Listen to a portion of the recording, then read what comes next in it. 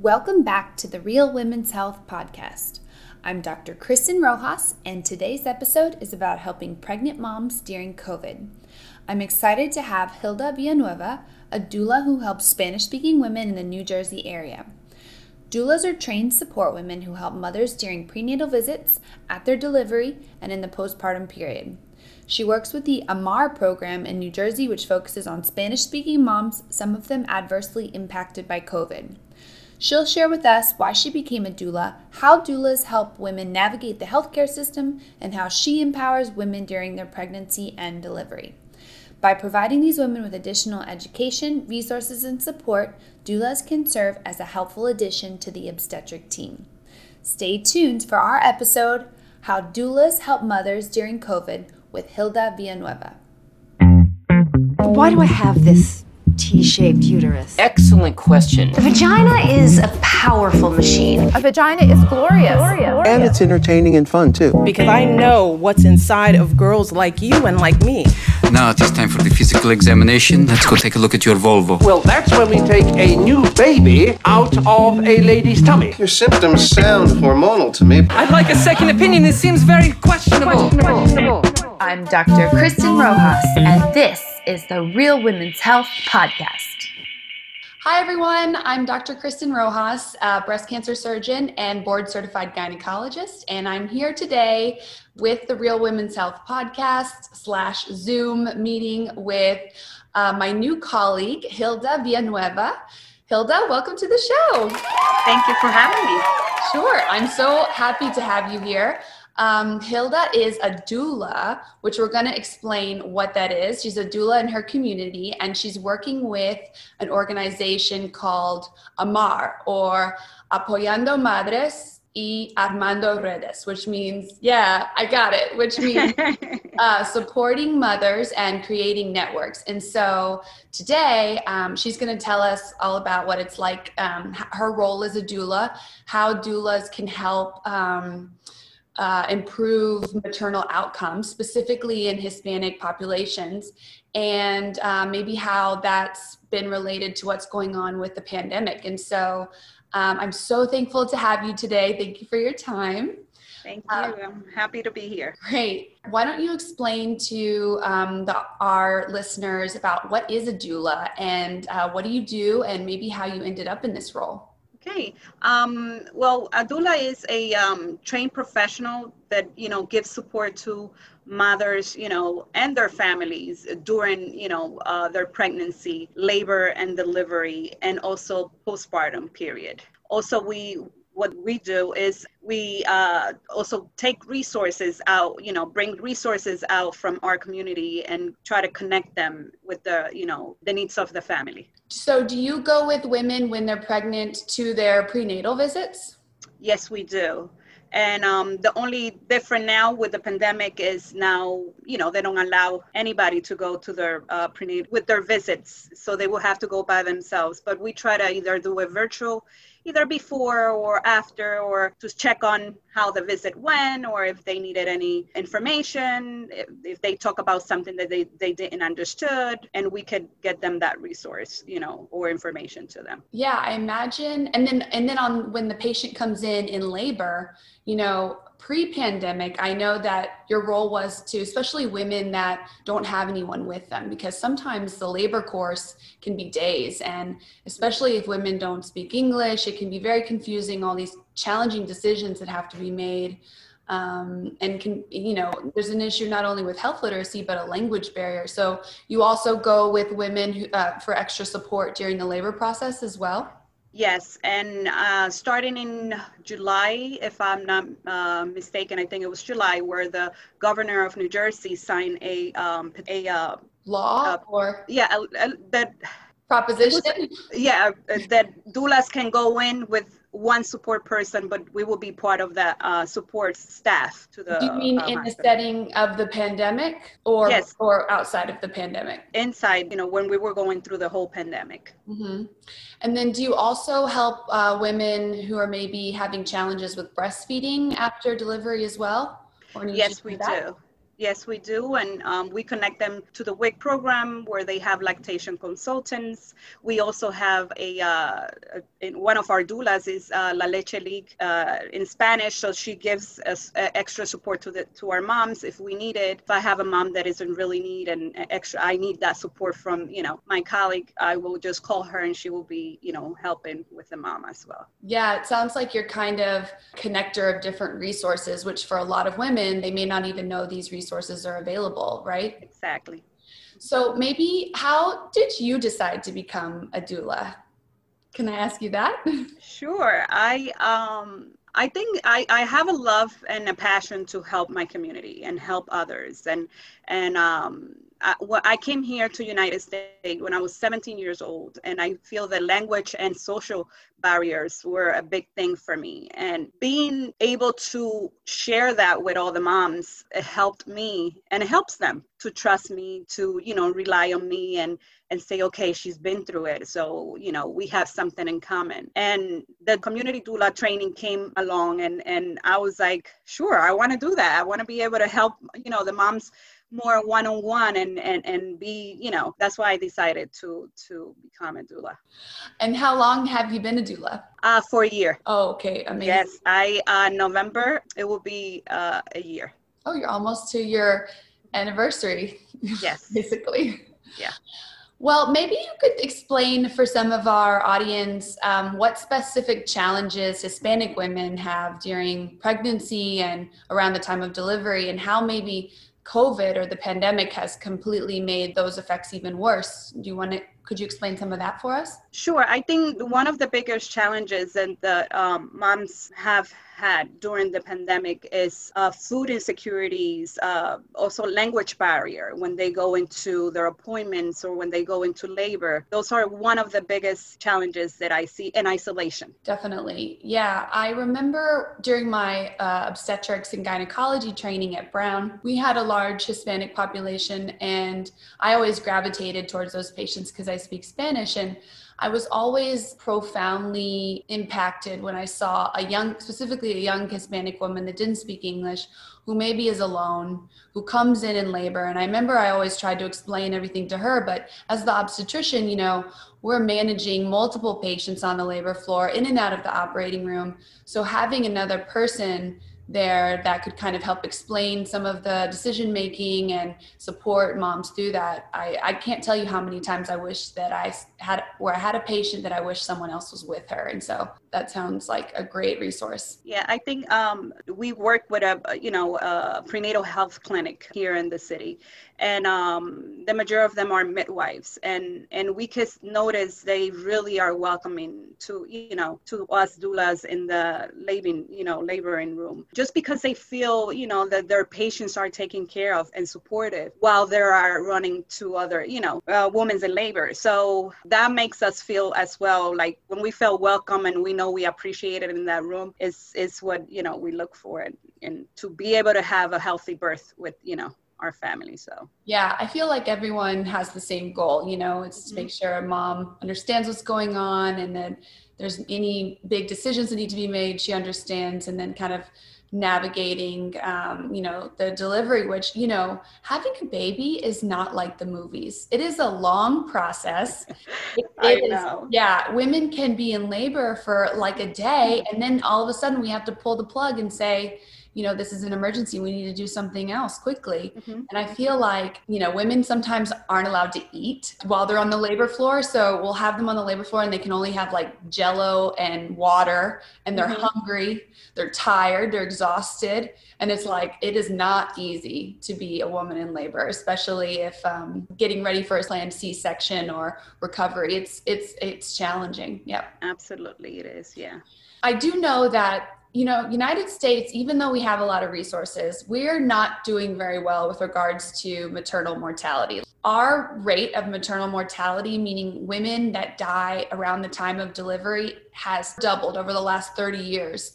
And they're saying that like half of those deaths are preventable. Do you think that by intervening in these women's pregnancies early, you can help, mitigate some of those risks that women may face at the time of delivery? Like, do you help women who maybe have high blood pressure during pregnancy or have diabetes during pregnancy as well? Because we know those can make worse outcomes.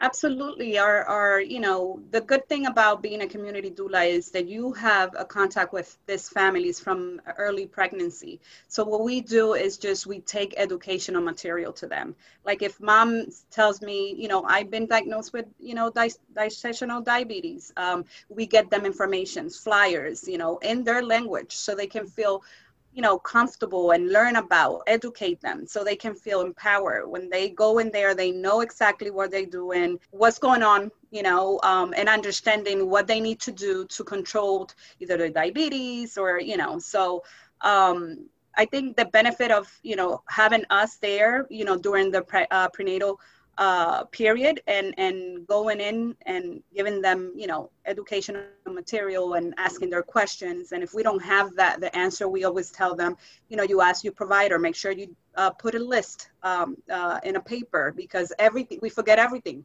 before, we think about it. I tell them, think about it, write it in a piece of paper. So when you go and see your provider, you can ask those questions and share them with me so I can, have a better, more about it. And if they don't, we do research. We try to also get information for them. Those are the good things, that we are there with them during that prenatal period.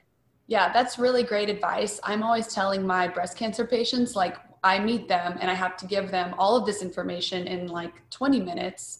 And I'm like, you're going to go home and you're going to think of more questions, write them all down. And when you come in for your next visit, we'll go through them and bringing a piece of paper. Cause even when I go to the doctor, I have to make a list saying like, all the things I need to talk to them about, like prescriptions I need or questions I have. So that's really good advice. I think we all do have to write them down.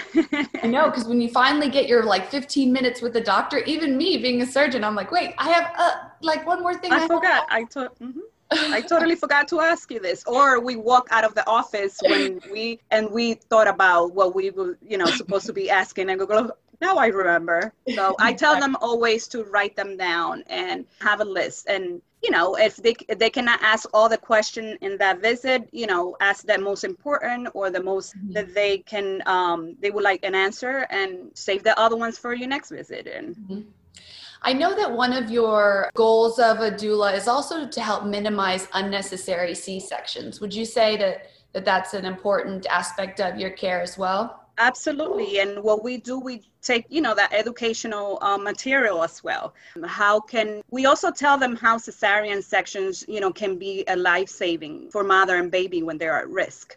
But if we can prevent having one, we as doula try to help our clients prevent, the cesarean with our continued support, trying to help them feel confident in their bodies, trying to help them to be patient and give the process some time. Yeah. And also we educate them and on the risk of having a C-section.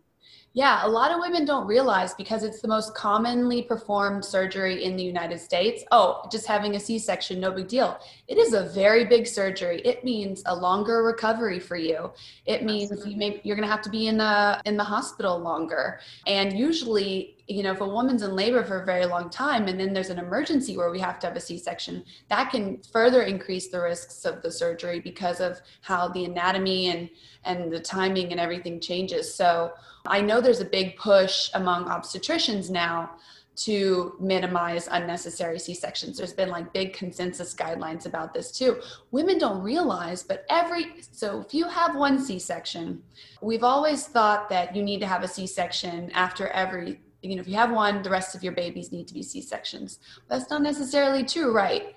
No, not necessarily. Yeah. You could have, you could have a first C-section, and then the other, it could have been, an emergency, like you said, or, you know, the baby wasn't in the right position, or, you know, and then in the next one, they feel like they should not try just because they have their first. And that's what we also tell our moms, that it doesn't matter. They can try if you're, you know, to have a natural birth after a C-section. Definitely. And a lot of women have a, you know, natural birth after a C-section. Yeah, we like for them to be, you know, at least 2 years out, and for the C-section to be a certain way. And there's a couple of different requirements that we have. Another one is making sure there's anesthesia around in case there's an emergency. But yeah, we call these VBACs, or vaginal births after delivery, or trial of labor after cesarean, or TOLACs. And so there's a big push now to educate women that that can maybe be a possibility for them under the right circumstances. Yeah. Yes. Yeah, and doing that is huge, because women don't realize, but every C-section that you have after the first one, there's more risks of injuring your bowel or your bladder, or injury to the baby. It just becomes more and more complicated. And so if women have extra support like you guys to help them get through the process of vaginal delivery, which can be very challenging, then that's great.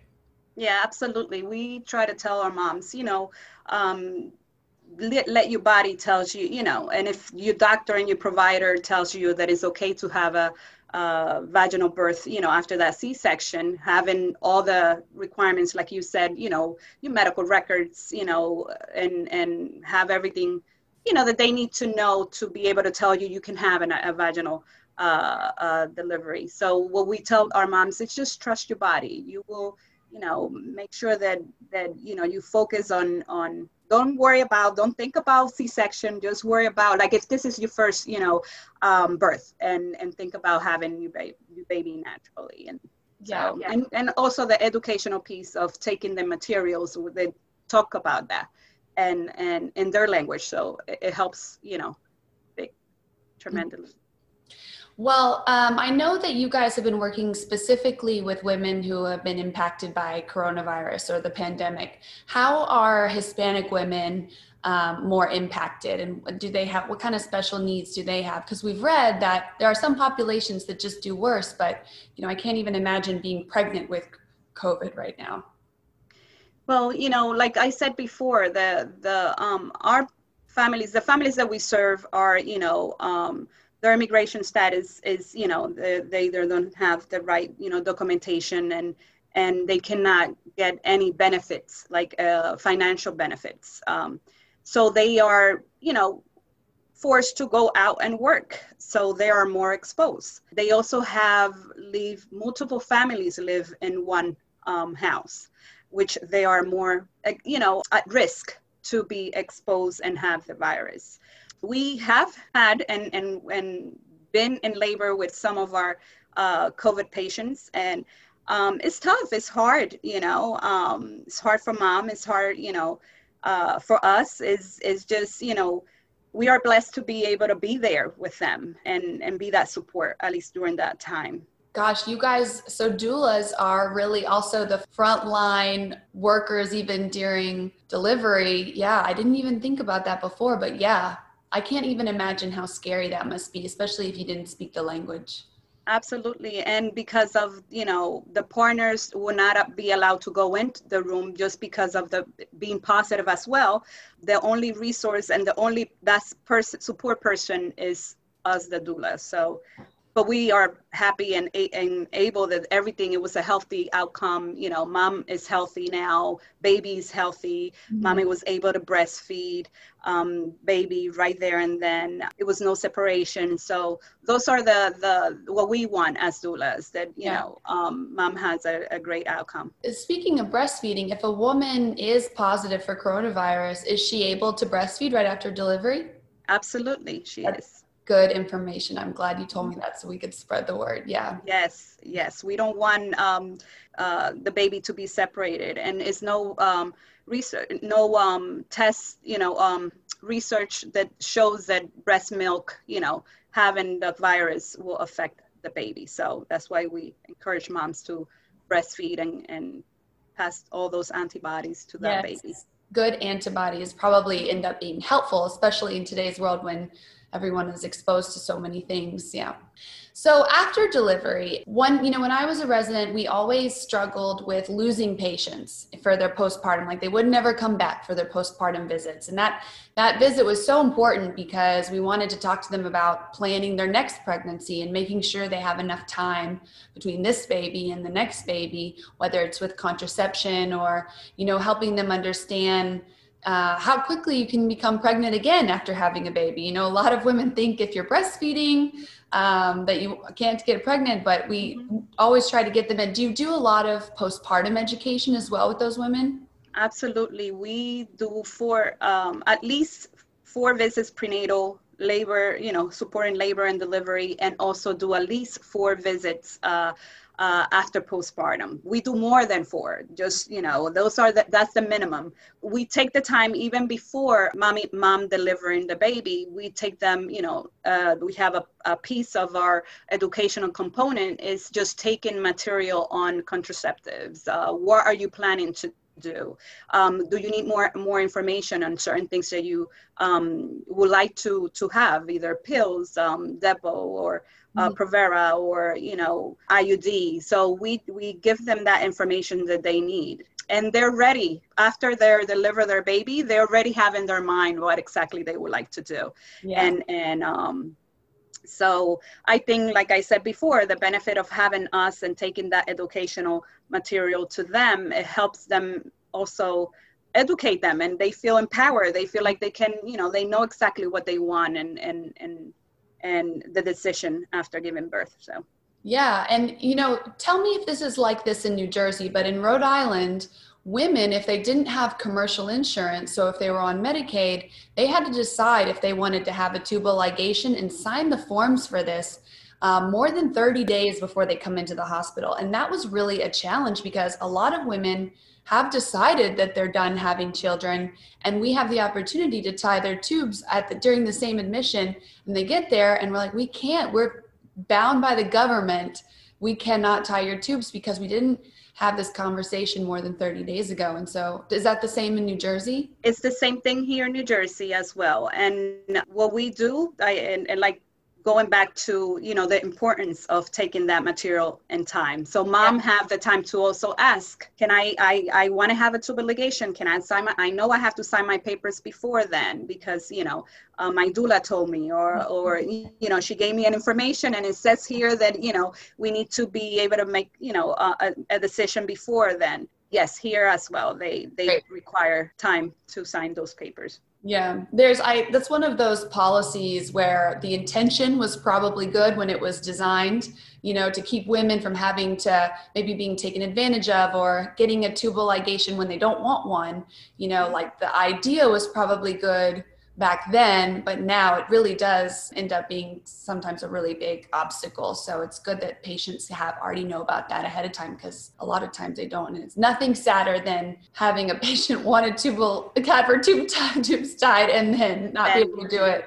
And then she's pregnant in 6 months and it's like, oh, that was always so heartbreaking. It's like, yes, prior to, becoming a doula, I did work in a prenatal health clinic. And those were the challenges, not have the moms, were not informed or didn't have the right information, or they did give them the information because of the language barrier, visit. And yes, they received the information, but they didn't understood. A lot of moms will come in and they will be like, oh, I really wanted to have a tubal ligation and I wasn't able. Yeah, those are a good thing to have a educational before, while you're pregnant, have all those, visits with the moms. So we're talking about specific to Hispanic women, but women who speak English who also want a doula can have one also.